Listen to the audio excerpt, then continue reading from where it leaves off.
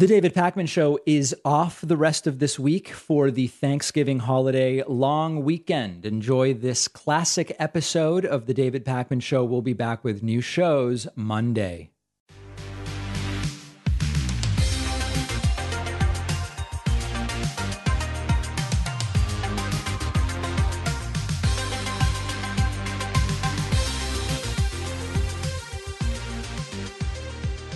Things are very rapidly escalating in Russia. We've been waiting and wondering, well, what is Putin's eventual move here? What was expected by some to be an extremely rapid total defeat of Ukraine, of course, did not happen.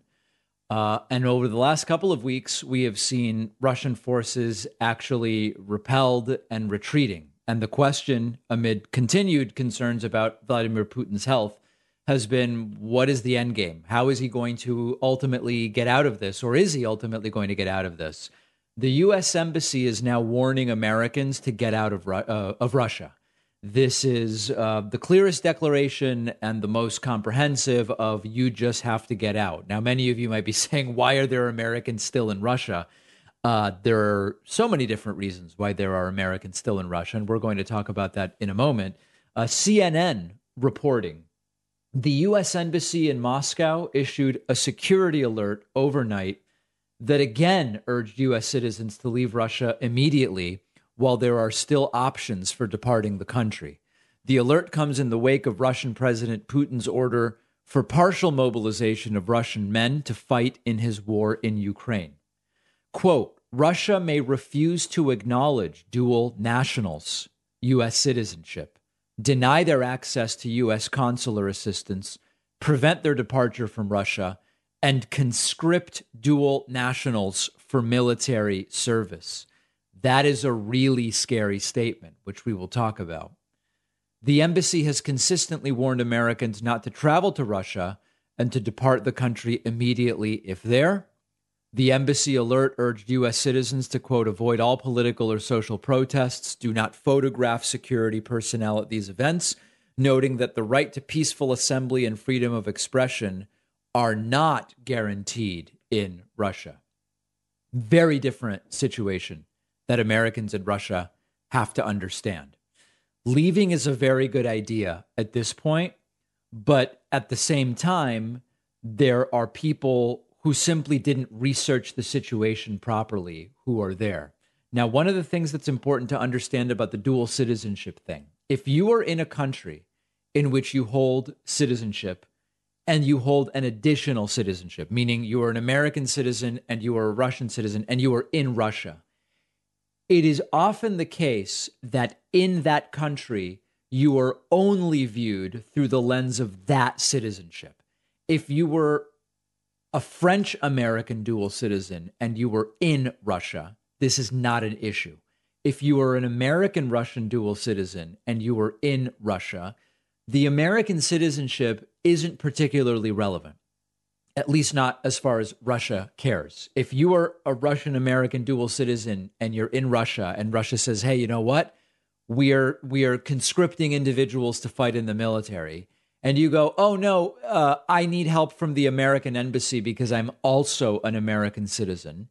It is very common that that will be denied to you. Now, the American authorities might say, well, we can still try to help, but you will often be denied consular services because at the end of the day, you are a Russian citizen. And this is something that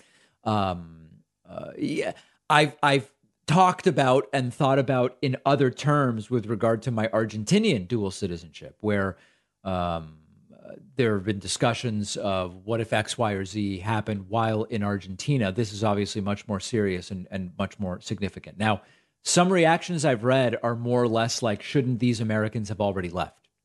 I'm sympathetic to the people that are there and that are also American citizens. It is really difficult to uproot your life. There are lots of people whose entire lives, despite being American Russian dual citizens, their entire lives are in Russia. They were born in the U.S. to Russian parents and went to Russia at age 3. Okay, that's an American citizen, nominally, whose entire life is arguably in Russia. And so the idea of, well, just get out, what are you doing there? It's a more complicated statement than might appear. The other thing about this is that not everybody has the money or financial resources to get out and to come back to the United States. It may not be obvious how they would make a living in the United States if you are working in Russia. And this is often something that comes up when we talk about undocumented immigration to the United States. And many on the right love to pretend that people that come to the United States illegally, kind of doing it on a whim, kind of doing it for fun, for entertainment, almost like some kind of tourism of some sense. And what's often missing from that conversation is that these are people's lives, and uprooting or moving your life to a different country is a really, really big deal. And so even when you are coming to the United States undocumented from Central South America looking for work, as is this typical situation that we talk about, that's a massive decision that no one makes lightly. And it's often missing total lack of empathy when we talk about and think about what it is that these folks are doing here. Not related to, hey, Americans, it's time to get out of Russia, but that also is going on. But these folks are not on vacation is the important thing to understand. This now gets us back to what is Putin willing to do? How far is Putin willing to go? What is he potentially considering? And is Putin sick? Is Putin erratic? Is Putin not thinking clearly? And the answers to all of these questions may well be yes. So there are some very non-trivial decisions to be made by Americans in Russia. And the next 4 to 6 weeks of what Putin does or doesn't do could be extremely important in terms of the entire course that this war is going to take. Scary moment. And yes, all other caveats aside, people have lives, people are all these things that we've talked about for people living in Russia. The recommendation is to get out. My preference would be not to end up potentially conscripted into the Russian army. Now, of course, I am not a Russian dual citizen and I have no connections to Russia, so it's easy for me to say. We are seeing more of these abortion denials for pregnant minors in the state of Ohio. This is the expected outcome of what Republicans are doing. No matter what they say about this is regrettable or this was not our intent, this was the predictable and expected outcome of the states that are going hard against abortion now that Roe v. Wade has been overturned by the Supreme Court. We had a story like this about 6 weeks ago, and now we have at least 2 more.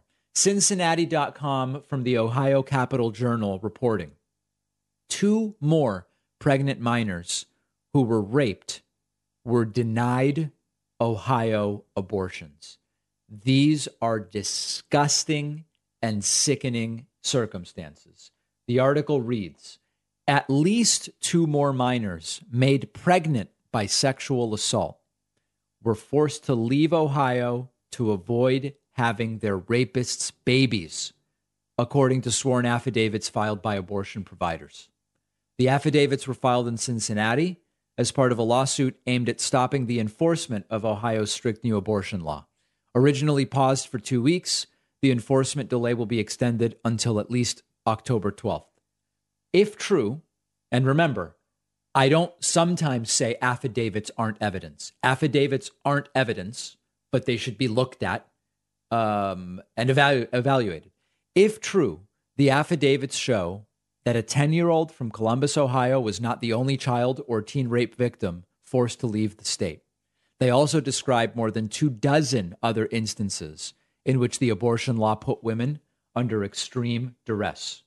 The description includes those of 3 women who threatened suicide, and they include 2 women with cancer who could not terminate their pregnancies and also couldn't get cancer treatment while they were pregnant. That is a disgusting double-edged sword. And remember, we talked about how this develops. 2 things. They can't get the abortion because of Ohio abortion law, and they can't get the cancer treatment because the cancer doctors are scared that the cancer treatment could cause a miscarriage and that they being the doctors, could be charged for facilitating an abortion. Think of that. It doesn't sound like what the United States in 2022 is supposed to be. But unfortunately, we are now getting more and more of these stories.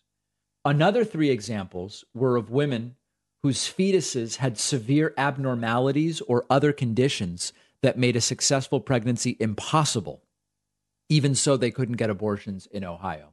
You know, one of the things that's often said in opposition to abortion being legal in most cases is these mothers shouldn't be allowed to play God with people's lives. Who are other people to make decisions about other people's lives? And, you know, the truth is that decisions about other people's lives are made all the time and are often made at the end of life. And at the end of life, when it is identified that there is no brain activity and no possibility for the recovery of brain activity, quote, other people make decisions about those lives. And yet, when you have fetuses where there is no brain activity, they will not develop normally. These Republicans say, no, the mothers shouldn't be allowed to make decisions in those cases. It's absolutely horrifying. So you've got situations where you've got the potential for dead moms and then orphans, if even the mom survives long enough to give birth, if even the fetus survives. And you've got moms being forced to, quote, give birth, although to call it that is a bit of an exaggeration or a misnomer, to dead fetuses. And this is truly just the tip of the iceberg. Many of these stories will never even become known. And we have to ask, who benefits? Who is it good for women to be forced to stop cancer treatments, to travel out of state, to get an abortion, and then to come back and continue cancer treatment? Who benefits from that? Who benefits from that? And remember, they would talk about the Obamacare death panels. These are the real death panels. You know, you had Sarah Palin going around, death panel this, death panel that. Didn't exist. And by the way, it is actually the denial of healthcare services altogether that could be argued to be the real death panels.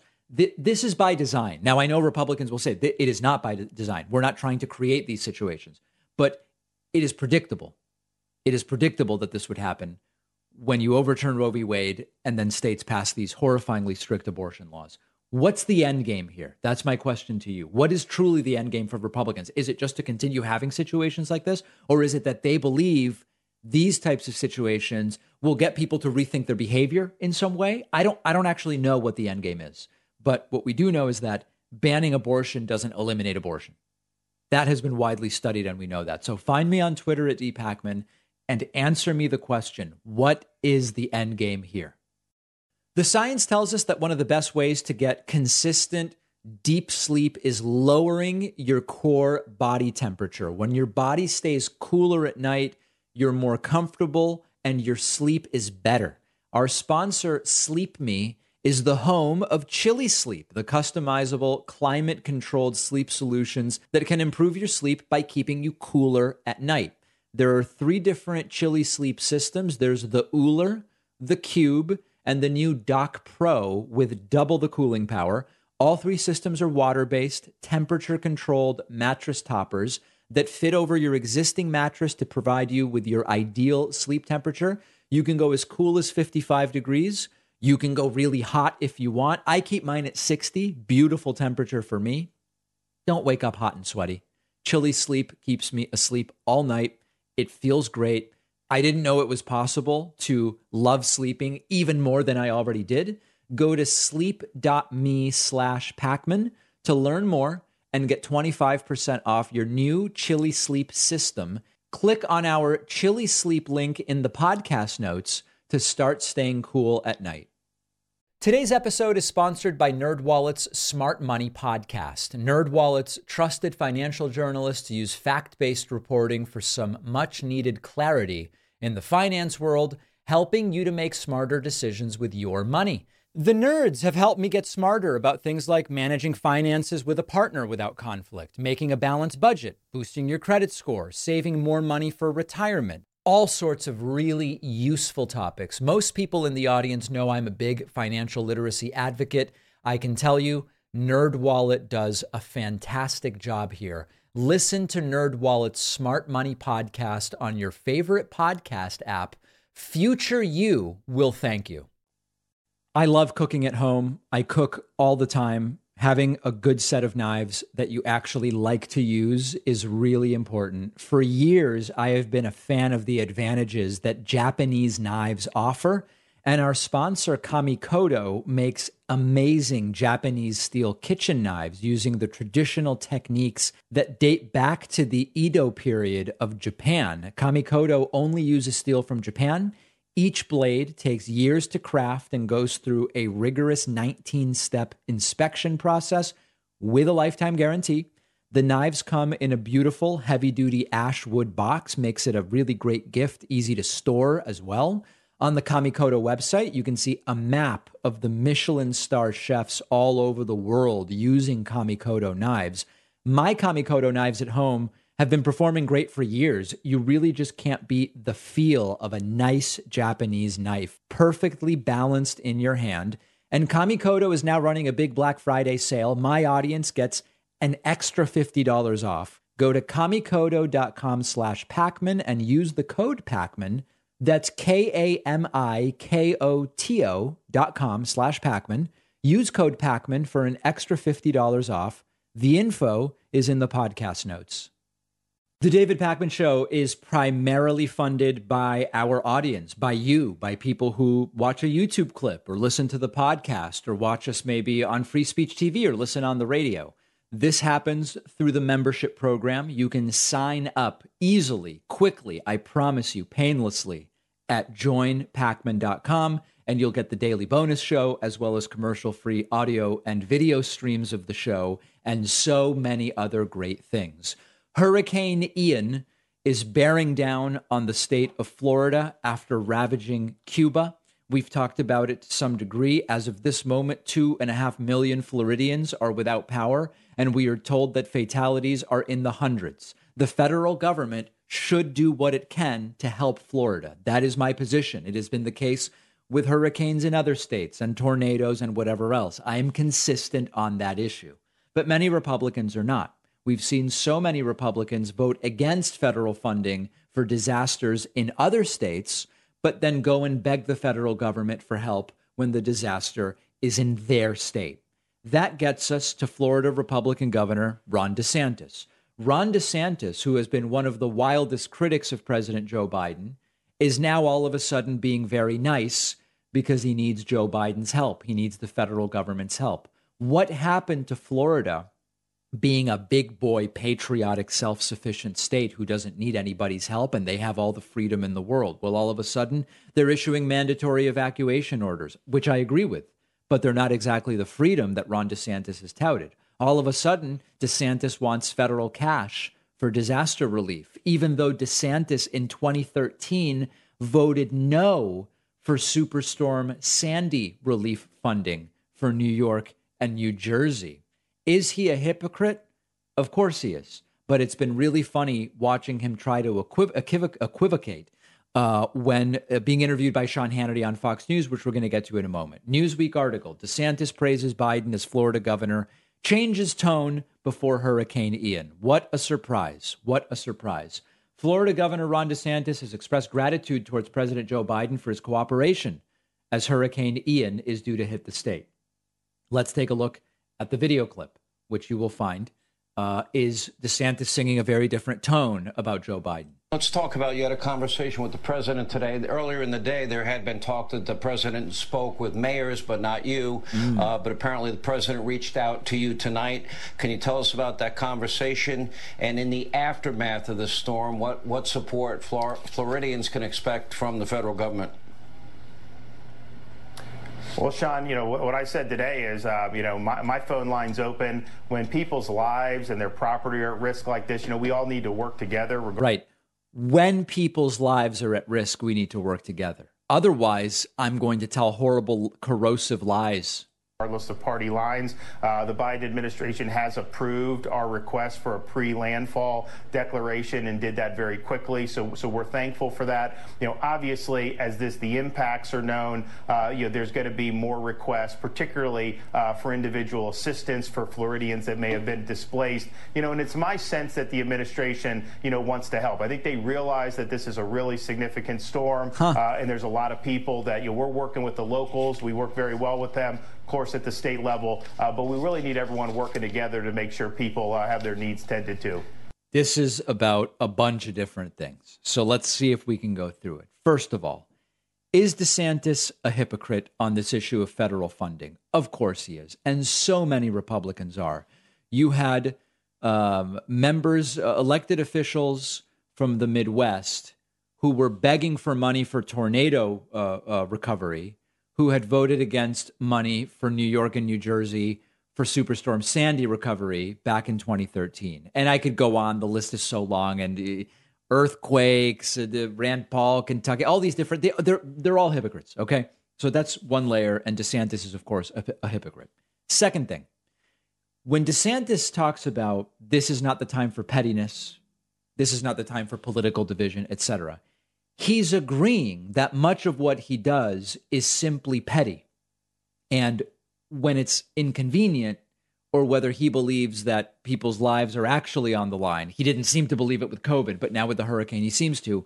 All of a sudden, he goes, no, this isn't the time for any of that. Now we're just going to behave like normal people, and we're actually going to work together because we actually need something here. So that's the second thing, is he's essentially admitting a lot of his nonsense is completely petty and merely political. But then there's a third aspect, which is that Ron DeSantis is on the gubernatorial ballot in, 5.5 weeks or something like that. He will either be reelected the governor of Florida, potentially booing him into running for president in 2024, or he will lose to Charlie Crist. Now, the polling looks fine for DeSantis right now for the most part, save one recent poll. But DeSantis is also acting this way out of self-preservation because he realizes, much like Trump's COVID response destroyed Trump's reelection, and much like bad disaster responses in other states have dramatically impacted the approval ratings of those leaders. Think Greg Abbott in Texas, although Abbott has now recovered. It's been long enough. He'll probably still win re-election to governor against Beto in Texas. DeSantis realizes that the timing of this hurricane, if there were to be a bad response, would be really bad for his re-election. So that's what's happening. Oh, and then there's a fourth aspect to this as well. The Trump narcissistic style is extraordinarily transactional. And so to some degree, this is also DeSantis thinking to himself, if I'm nicer to Biden on TV, the federal government might give us more money. And of course, Biden knows that this is what DeSantis is doing. But to praise Biden, quite frankly, Biden doesn't care. Biden realizes that it's his job to say yes when Americans need something. Americans in Florida need something right now, so Biden's going to get them the money. Biden's not perfect. There's no doubt about it. But on this, there is a really sharp contrast between Biden and Trump. Trump, even in situations of disaster relief, is extraordinarily petty and narcissistic and political. Biden's just going to send the money. Biden doesn't really care whether Ron DeSantis is being nice to him on TV or not. So there's DeSantis all of a sudden saying, no, I mean, things are going fine with Biden. And we know all the reasons why, 4 different layers as to why this is what's going on. Speaking of Ron DeSantis, this is a sort of like if the shoe fits type moment. A Ron DeSantis appointee wore a Ku Klux Klan, they're calling it a costume, but I think it's really a uniform. You can't really get that as a costume, and has now resigned. This is an interesting story that is not like a major shock to many of us. Huffington Post reports Ron DeSantis appointee resigns after alleged KKK photo surfaces. The picture reportedly shows Jeffrey Moore at a Halloween party wearing a Ku Klux Klan hood and robe. A Florida Republican has left his job after a photo of him allegedly in a KKK costume made the rounds online. This is Gadsden County Commissioner Jeffrey Moore. He's a Republican. He was handpicked by Ron DeSantis in July. He is resigned from the Board of Commissioners per the Tallahassee Democrat. The photo, I love these words, reportedly shows Moore at a Halloween party wearing a KKK hood and robe. And then you see the image here. And it has not been disputed that this is Moore. And he did resign after all, seemingly conceding that indeed it is him in the picture. Moore is the one white person on the board with 4 black commissioners. Oh, boy. Lives in a county where 55% of the residents are black, according to U.S. Census data. You know, one of the things I was wondering is there such a thing as a KKK costume? Like, what I mean by that is, when I Googled KKK costume, you know how on Amazon and from, I don't know, Target and Walmart, you can get like a honeybee costume. you can get a, Peter Pan costume. I didn't find anybody selling KKK costumes. What I found were listings on eBay for actual bona fide KKK uniforms. And the idea of a costume seems to make it more benign than it really is. We just have to come to terms with reality. These are the types of people in this political movement. These are the types of people that are circulating in Florida Republican politics. And at what point do we say these aren't that rare of exceptions? Yes, it's not predominant. It would be silly and it would be inaccurate to say the majority of the Republican Party is KKK members or would be KKK members or people fantasizing about being in the KKK. No, of course not. Of course not. But it's also not that rare. My surprise is that the guy ended up resigning because very often, the move in the Trump era is you just double down. You never admit anything. You double down. You say they're trying to cancel me. It's cancel culture and all what happened to jokes? What happened to speech? This is my speech or whatever else. And you don't apologize and you just stick with it. And oftentimes it works. Trump did it and it got him elected president. Many times we said in 2015, 2016, this has to be the straw that breaks the camel's back. This has to be the end of Trump. And then it's not. So the surprise to me is that this ended up with a resignation. That's what it is. If you're wondering what this looks like and whether this is only purportedly a KKK uniform, we will have the picture on our Instagram, which you can find at David Pakman Show. Quick break, and we will be right back. If you have a friend or loved one who is passionate about the environment, here is a perfect holiday gift. Our sponsor, Established Titles, is a project that lets you ceremonially purchase as little as 1 square foot of dedicated land in Edelston, Scotland, so that you can call yourself a lord or a lady, like the historic Scottish tradition. Some people even change their plane tickets or credit cards to include lord or lady. Your title pack comes with an official certificate. You can see exactly where your plot of land is located. It makes a perfect last-minute gift.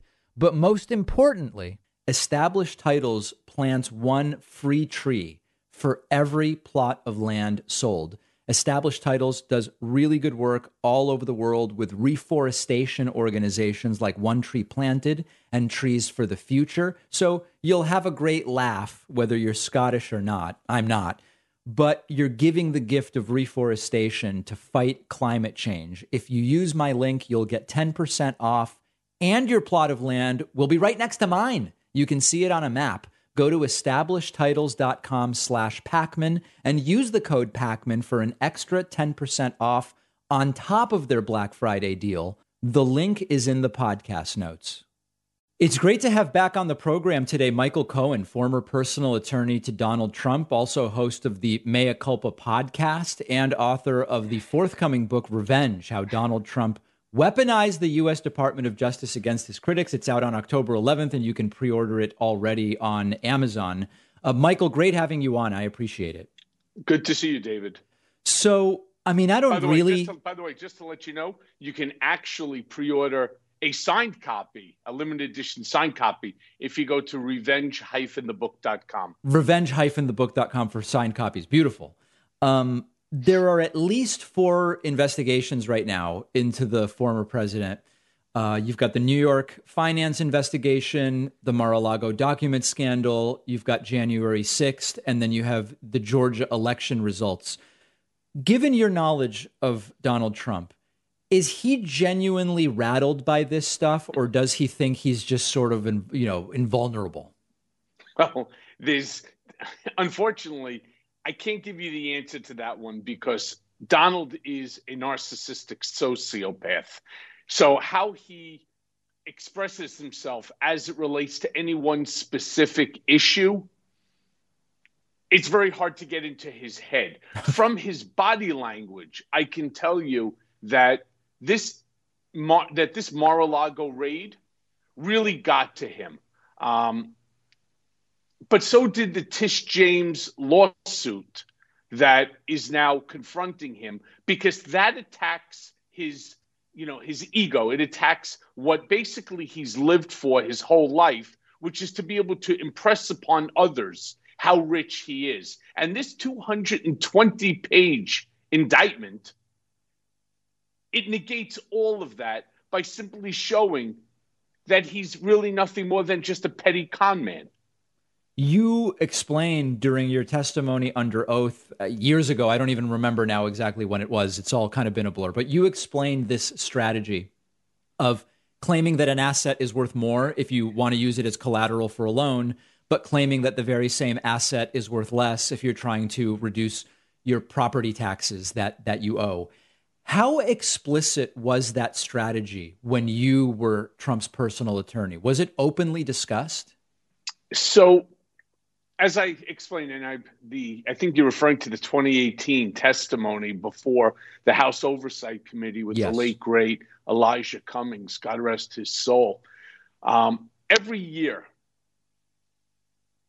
Alan Weisselberg and I would be called into Donald's office, at which point in time Donald would say, after looking through the personal financial statement of the year before, how much more money he believes that he is worth and how he wants the personal financial statement to reflect that. Now, one of the things was the reason why he was doing it. And the initial reason was for Forbes magazine. He is obsessed with being on that Forbes 400 list. But he didn't want to just be on the list. He, of course, wanted to be as high on the list as he possibly could. And so, for example, in 2012, like he would say, I'm not worth, as in 2011, $4 billion. I'm actually worth 6.5. And then the year after, he would say, I'm worth 8. No, in fact, I'm worth 9. And then it would go on and on like this. And these are random numbers that Donald would just create in his head simply because he would say the real estate market is good this year, meaning that my assets are worth more. Well, again, one of the things that he testified to in the Tim O'Brien case was that appraisals to him don't really mean anything. It's all what he believes the value of the price to be. It's selective pricing, so to speak. And so what's interesting about that is if he is just sort of deluded about what these properties are worth, it's less overtly criminal in a sense, right? Because he's not saying, I don't believe that this is the value. He's deluded into thinking that it is. I don't think so. What happens is that he may be deluded into the total net worth, but as we would sit there, for example, the famous case of his triplex apartment, I don't care how deluded you are in your mind, you know that your house, in this case the triplex apartment, is not 33,000 square feet. How do you know such a crazy thing? Because you live there. Not only in his case does he live there, he actually built it. So imagine you're building a house in whatever city, state, that you live in. And somebody comes over and they say, did you just build a house? Yeah, I just built it. And then you tell them it's 33,000 square feet when in fact it's 10,800 and change. Clearly it's a lie. Then on top of that, not only as the developer, not only as the owner, not only as the person whose name is on the building, you know that no property has ever traded, not just in that building, but anywhere in New York City for that price per square foot, coming up with what, a $370 million valuation on his apartment? That's not delusional. Right? That's a liar. That's fair. That's fair. One of the things. Thank you for saying that, David. One of the things that that Donald Trump mentioned after the pictures were released from the search warrant that was served at Mar-a-Lago was, the pictures make it look like my office is a mess, and my office is not really a mess. However, there are older pictures of Trump's office where there are, books and papers stacked all over the place. And it does sort of seem like a mess. Was it typical that the offices were a mess? No. In fact, his office was extremely extremely clean Oh. and organized. There were times that his desk would have papers cluttered on it, but remember something. I'm talking about Trump Tower on the 26th floor. What he would do is he would have stacks of magazines and papers in the front of the desk, whereby, of course, your chair, if you were in a meeting with him, would be there. And those magazines would have covers of him on it or articles of him. And if you were, let's say David Pakman comes into Donald Trump for whatever the reason might be, you could sometimes end up leaving with a little bag full of magazines and newspaper clippings and, a little piece of a silver or a gold Trump chocolate bar, things like that. I mean, you walk out there, you think that this was some sort of a carnival, that people are handing things, or a job fair. That's really what it would look like. But for the most part, his desk was rather organized. Now, when the FBI raided Mar-a-Lago, what you're looking at is the office, which is above the catering hall. And all of these documents are on the floor. I believe that they were placed on the floor by the FBI for the picture, so that they could photograph it. Yeah. When the FBI raided my hotel room, it was funny. My wife had several $1,000s that she had collected for from the Real on items that she had sold, and she would do it so that she wouldn't have to tell me to buy it. And it was in the safe with her money, and in fact, on the envelope it said real money. So she would know what she was getting. They fanned it out. It was something like $6,000 or something like that. They fanned it out like they just raided and found Escobar's billions. And, this is what they do. But I do have to say that when they came in, they were professional. They were respectful. They did not destroy the place. They did their job, and they did it the right way. And I suspect that they did the same thing at Mar-a-Lago. Now, why'd they lay it out on the floor? Again, maybe it was just so that they could take the picture. But we have to thank them for taking those pictures. And the reason I say that is we see that there are dozens of top secret file folders. And now we know that many of those file folders were empty. Right. Now, rest assured, he wasn't taking those folders so that he could make menus out of them for Mar-a-Lago, for their lunches and dinners. There must have been documents in there. And we know some of those documents were really top secret, eyes only on the person who wrote it, nuclear secrets about whether it's our adversary and our ally. So we have to really thank them for doing their job professionally. I'm sure it wasn't easy to go in and raid the home of the former president of the United States, but they did what they needed to do. Without a doubt. Without a doubt. Speaking of representation in that matter and the others, what do you make of the lawyers that show up on TV as Trump's lawyer, like Alina Habba and Christina Bobb, for example? This is a very different cadre of lawyers than the folks that were photographed showing up in court the other day. Is it just that Trump says, hey, I like the way that these women look, let's hire them and make them more like a PR type people that talk for me on TV, but they're not actually representing me before a court? Is it as simple as that? Well, that's not true, by the way. So the answer is the visuals for him are extremely important. And he believes that it also gives him a sense of strength, masculinity. He's a very complex individual. Alina Habba does go to court. Oh, she does? In fact, she's representing Donald in a lawsuit that I currently have against the United States government, against the Department of Justice, Donald Trump, Bill Barr, for the unconstitutional remand of me back to Otisville because I refused to waive my First Amendment constitutional right. So maybe what she meant, Michael, just to clarify, is she was not representing him in court in the particular matter she was being interviewed about. Maybe that's what she meant. That's correct. Okay. She just makes her statements. I find her to be as unqualified in court as she is on television. Oh. And the same thing goes with Bob, who I think is somewhat brighter than Alina in the fact that she doesn't always open up her mouth and say what Donald wants her to say.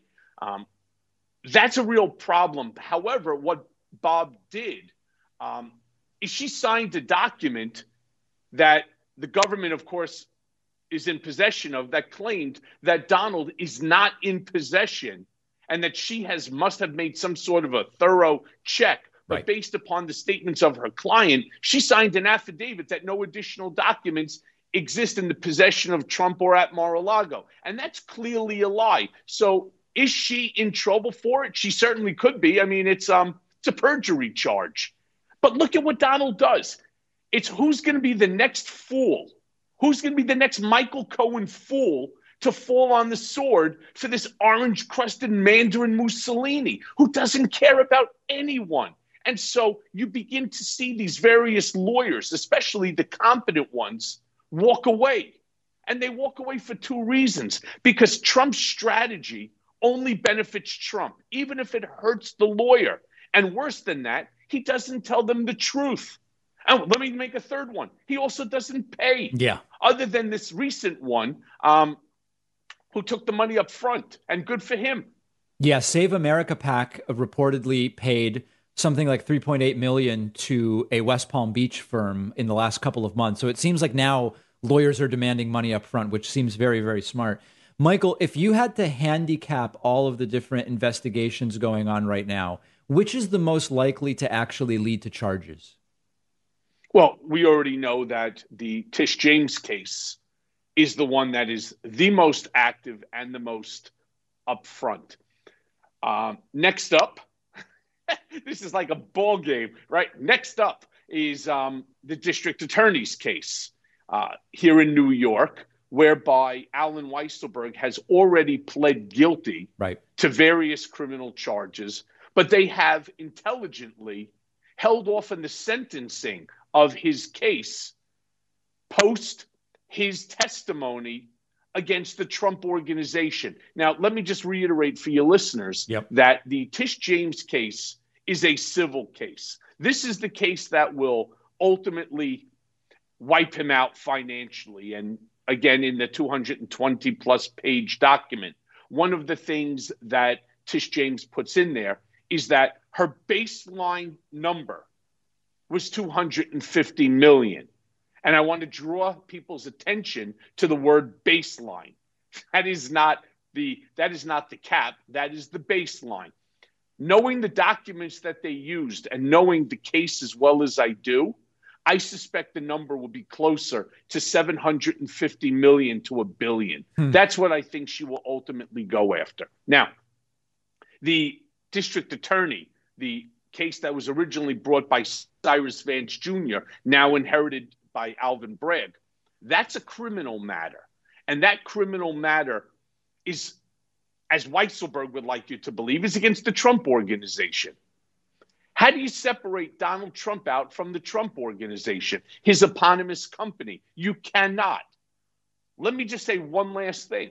The Tish James has already referred certain parts of that 220-page document on tax evasion to the IRS and to the DOJ. So everything is beginning to come full circle. I mean, I know that we always say that the wheels of justice, unless you're Michael Cohen, that's a 48-hour ordeal. Yeah, that was quick. Turns slowly, but ultimately it does come full circle. In the book, you write about, I mean, as the full title of the book suggests, the use of the Department of Justice essentially as a tool, as an intimidation tool, and as a weapon against those who criticized Donald Trump. How much further did he want the DOJ to go, and the DOJ was unwilling to do it? Because he made way more requests than they actually agreed to, didn't they? Yes, they did. Now, in my specific case, Jeffrey Berman just came out with a book, and again, I have no regard for him or his book. So I want to be clear about that.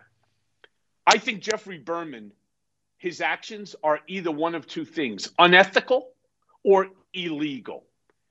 Donald Trump, through Bill Barr, placed pressure on the Southern District of New York, the Department of Justice, to expunge his name from anything related to the actions, the claims that were brought against me initially that I ultimately pled guilty to. And my book, Revenge, right, how Donald Trump weaponized the United States Department of Justice against his critics, it really takes a deep dive into everything. And Jeffrey Berman is, of course, named in my book as well.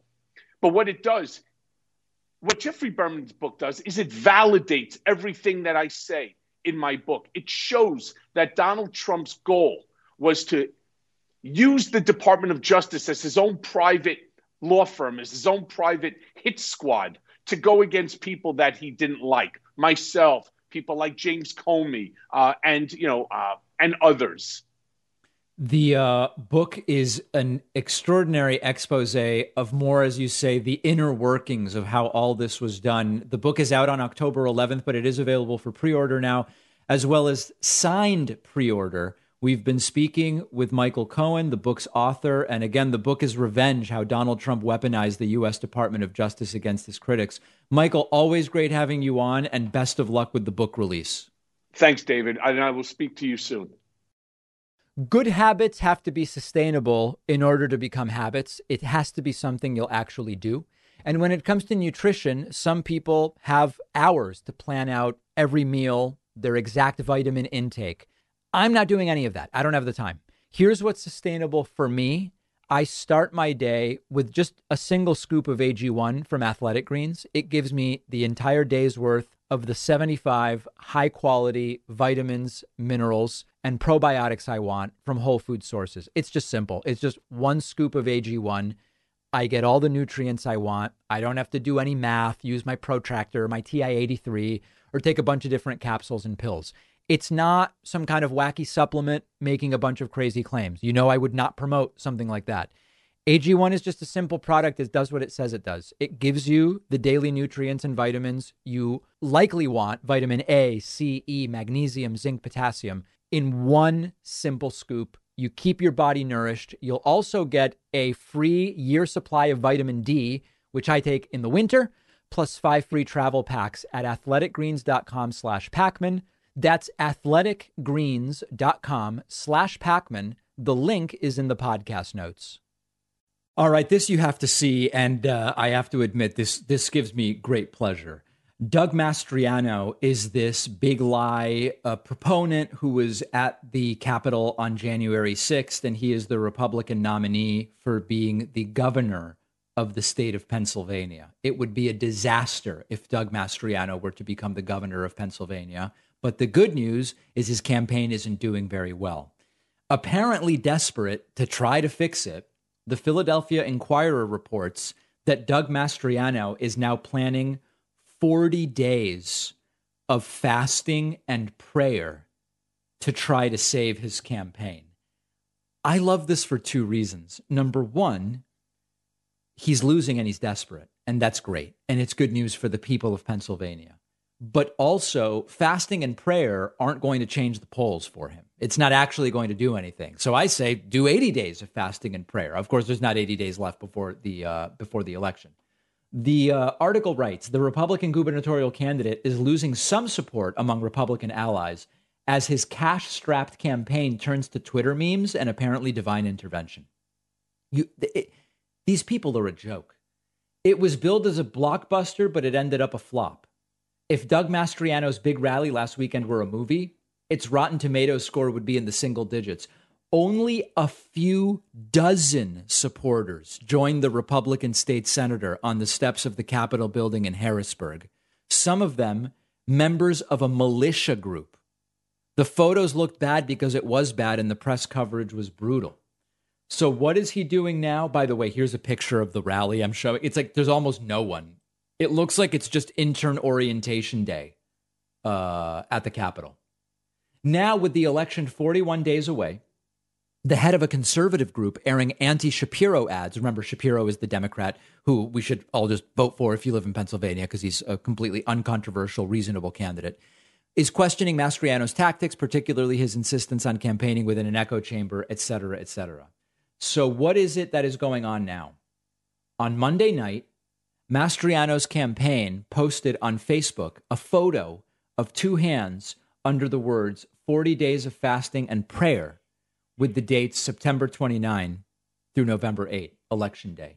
Interceding for our elections, our state, and our nation, it stated, along with a verse from the book of Isaiah. Mastriano wrote in the post, starting in a few days, it'll be my honor to fast with you. Now, as the article points out, it's unclear who Mastriano expects to start fasting on Thursday, but this is all part of this Christian nationalist ideology. Now, of course, this isn't going to do anything for him, and so my message is do it. Do it. The message to the voters is don't assume that we have this in the bag. No risks can be taken. Here's the way that the polling is looking right now. Mastriano versus Josh Shapiro. On average, Shapiro is leading by 9.3, almost a double-digit lead. This is a major, major deal because the risk if Mastriano became the governor is that Democrats lose the White House in 2024. I know that some of you might find that hyperbolic. It is not hyperbolic. Pennsylvania is a state on which presidential elections can hinge. Presidential elections not going to hinge on Rhode Island. It's not going to hinge on South Dakota. We know how those are going to go. Many scenarios have presidential elections depending on Pennsylvania. If Doug Mastriano wins in November, and then in 2024, a Democrat narrowly wins the presidential election in Pennsylvania, be it Joe Biden or whoever is the nominee, Mastriano will try to steal Pennsylvania for Republicans. And so the consequences are absolutely massive. So it is so great that Shapiro is up nearly double digits, but do not assume we have this in the bag. The risk is too great. This one is just so important that no risks can be taken. Now, as far as Josh Shapiro, and we're going to have coverage of the Mastriano versus Shapiro debate. Let me remind myself when that is. Let's see. I'm checking out my calendar. It is, I don't know when it is. Is it tomorrow? No. I'll let you know when that debate is. Okay. We're going to have the debate. Josh Shapiro is not a Democrat that Pennsylvanians have to kind of turn their nose up and say, well, I'm reluctantly voting for Josh Shapiro. He's not the most progressive Democratic candidate, but he's super smart. He's reasonable. He's common sense. He's completely uncontroversial. He's actually a fine choice for governor of Pennsylvania. So it's all laughable. The prayer's not going to get Mastriano to catch up the 10-point deficit. The fasting certainly is not. Let them do it. Encourage them to do it. But let's not assume that this is in the bag because it is so important a race, and we don't want to give them any opportunity. I am going to play for you today one of the most pathetic Donald Trump videos that I have ever seen of Donald Trump begging for money, mentioning one of these completely imaginary fundraising deadlines that are of no meaning or value whatsoever. This guy is desperate. This guy is desperate, and it's pathetic. Listen to Trump's voice here. We have a major fundraising deadline coming up. No, you don't. No, you do. This is the biggest scam. We have a deadline. It's a self-imposed deadline. We've got to get 5,000 new donors by midnight tonight. No, you don't. You're just desperate, dude. And there's never been a time like this. Our country has never been so disrespected. Our country has never been so low, certainly in the minds of others, and especially the leaders of other countries all over the world. Yeah. We have to change it. We have to bring our country back. Remember, opinion of the United States around the world has dramatically improved since Donald Trump left office. Every single poll proves that. America great, and now we're going to have to make America great again. Yeah. So I say, whatever you can do, help out. We have to meet the deadline. The midterms are coming up. It's going to be one of the most important elections in the history of our country. That's true, only because of the effect it may have on 2024. So I hope you can help up and help out We really appreciate it, and good luck. Yeah. Can I translate this video clip for you, this message? Here's the translation. I might actually have to pay my lawyers this time. Okay, that's the real message that Donald Trump is espousing here. And look at how disastrously humiliating fundraising has been. This is an article on Yahoo News from The Independent. Trump's super PAC raised just $40 in August. Okay, that's not a typo. That's not 40 million. It's not 4 million. It's not 400,000. Okay? Trump's super PAC raised $40 in August. Former President Donald Trump's super PAC raised only $40 in the month of August in a sign that his name doesn't have the fundraising pull that it once did. Along with the low August numbers, the Make America Great Again super PAC only raised $351,000 in July, nothing in June. By comparison, in the final fundraising quarter of last year, the very same super PAC raised between $4 and $5 million. Even in April and May, it raised $864 million. Among some of the merchandise that is being made available are Jared Kushner's memoir, Trump wine glasses, and a rally speech signed by Trump, as well as the opportunity to get your name engraved on a donor wall.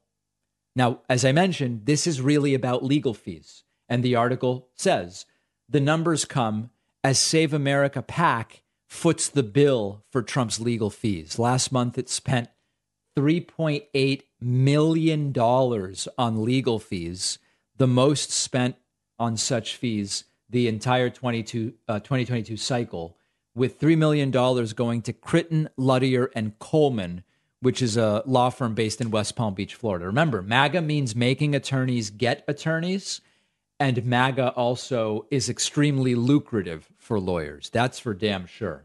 As you know, Trump is going to have legal fees because of the Letitia James criminal referral and lawsuit, and we've got what's happening in Georgia, and we've got the Florida situation with the Mar-a-Lago raid. This guy is going to have legal fees up the wazoo. So when Trump shows up and he's in his informal wear, right, no necktie, and says we've got to meet this fundraising deadline, what he means is I might have to pay my lawyers. I might have to pay my lawyers. It is pathetic and it is humiliating. He raised $40, guys, $40. Let's hope that he raises even less. We have a voicemail number. That number is 2192 David. Here's something kind of funny. So we launched the David Pakman Show Finance channel. And I've mentioned this before. You can find it at youtube.com/Pakman Finance.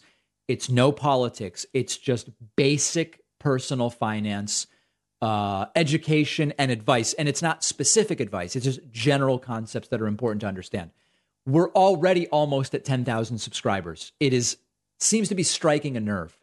Last week, I showed a message from a viewer who said, what are my credentials to even talk about this? And I said, well, I have an MBA specializing in financial planning. Those are my credentials. And it's not like a humble brag. It's just someone said, what are your credentials? Those are my credentials. And here is a caller who says, no, that's not enough. Hey, David. I recently watched your video on your main YouTube channel talking about, how exactly you're qualified to talk financial matters. And you said because you had an MBA, you're qualified to talk on financial matters. Right. Well, David, let me get something straight, dude. An MBA does not make you qualified to talk on financial matters. Okay? Come back when you have a PhD or something like really special. Okay, David? I mean, get a freaking grip, dude. Just because you have an MBA doesn't mean you're qualified to speak on financial matters. In fact, I think the most prudent financial advice comes from Dave Ramsey, David. You know what Dave Ramsey has? Not an MBA, bitch. Yeah. Well, Dave Ramsey does have a bachelor's degree, so that is something. Yeah, listen, to be totally honest, there's people who know a ton about personal finance and don't have any degree in it. It was sort of like a joke. It reminds me of some discussion we were looking at where someone said to an economist, what qualifies you to give economic analysis anyway? And the guy's like, well, I have a PhD in economics. We've talked about the appeal to authority and the appeal to expertise as potential cognitive biases, or logical fallacies, rather, not cognitive biases.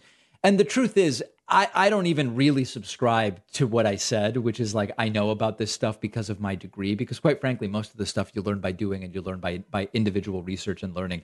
But anyway, I encourage you, check out the Finance Channel, subscribe for free, totally different thing. The way I describe it is, it's like Dave Ramsey without the right-wing nuttery, without the Christian messaging, and without the anti-vax. That's the idea of the Pacman Finance Channel, youtube.com/Pacman Finance. We've got a great bonus show for you today. Joe Biden is warning oil industry companies as Hurricane Ian has made landfall in Florida. And Joe Biden is saying, do not gouge the American people on gas. We will see if they will heed his warning. Joe Biden has also approved an additional $1 billion+ in security assistance to Ukraine. Are Republicans in favor of or against this? Because remember, it was Biden didn't do enough for Ukraine, and also there's too much money going there. Wait, so how could it be both? And Donald Trump is seeking to end his rape accuser's defamation lawsuit. Is this finally going to be the end of the road for that lawsuit or not? All of those stories and more on today's bonus show. Sign up at joinpacman.com. Use the coupon code INDICT to get yourself a discount, and we will see you then when I am joined by producer Pat. By the way, a lot of people writing in and saying, David, what is up with that bruise on producer Pat's nose? He explains it on the bonus show this week. He explains what happened to his nose. So please tune in, joinpacman.com. We'll see you on the bonus show.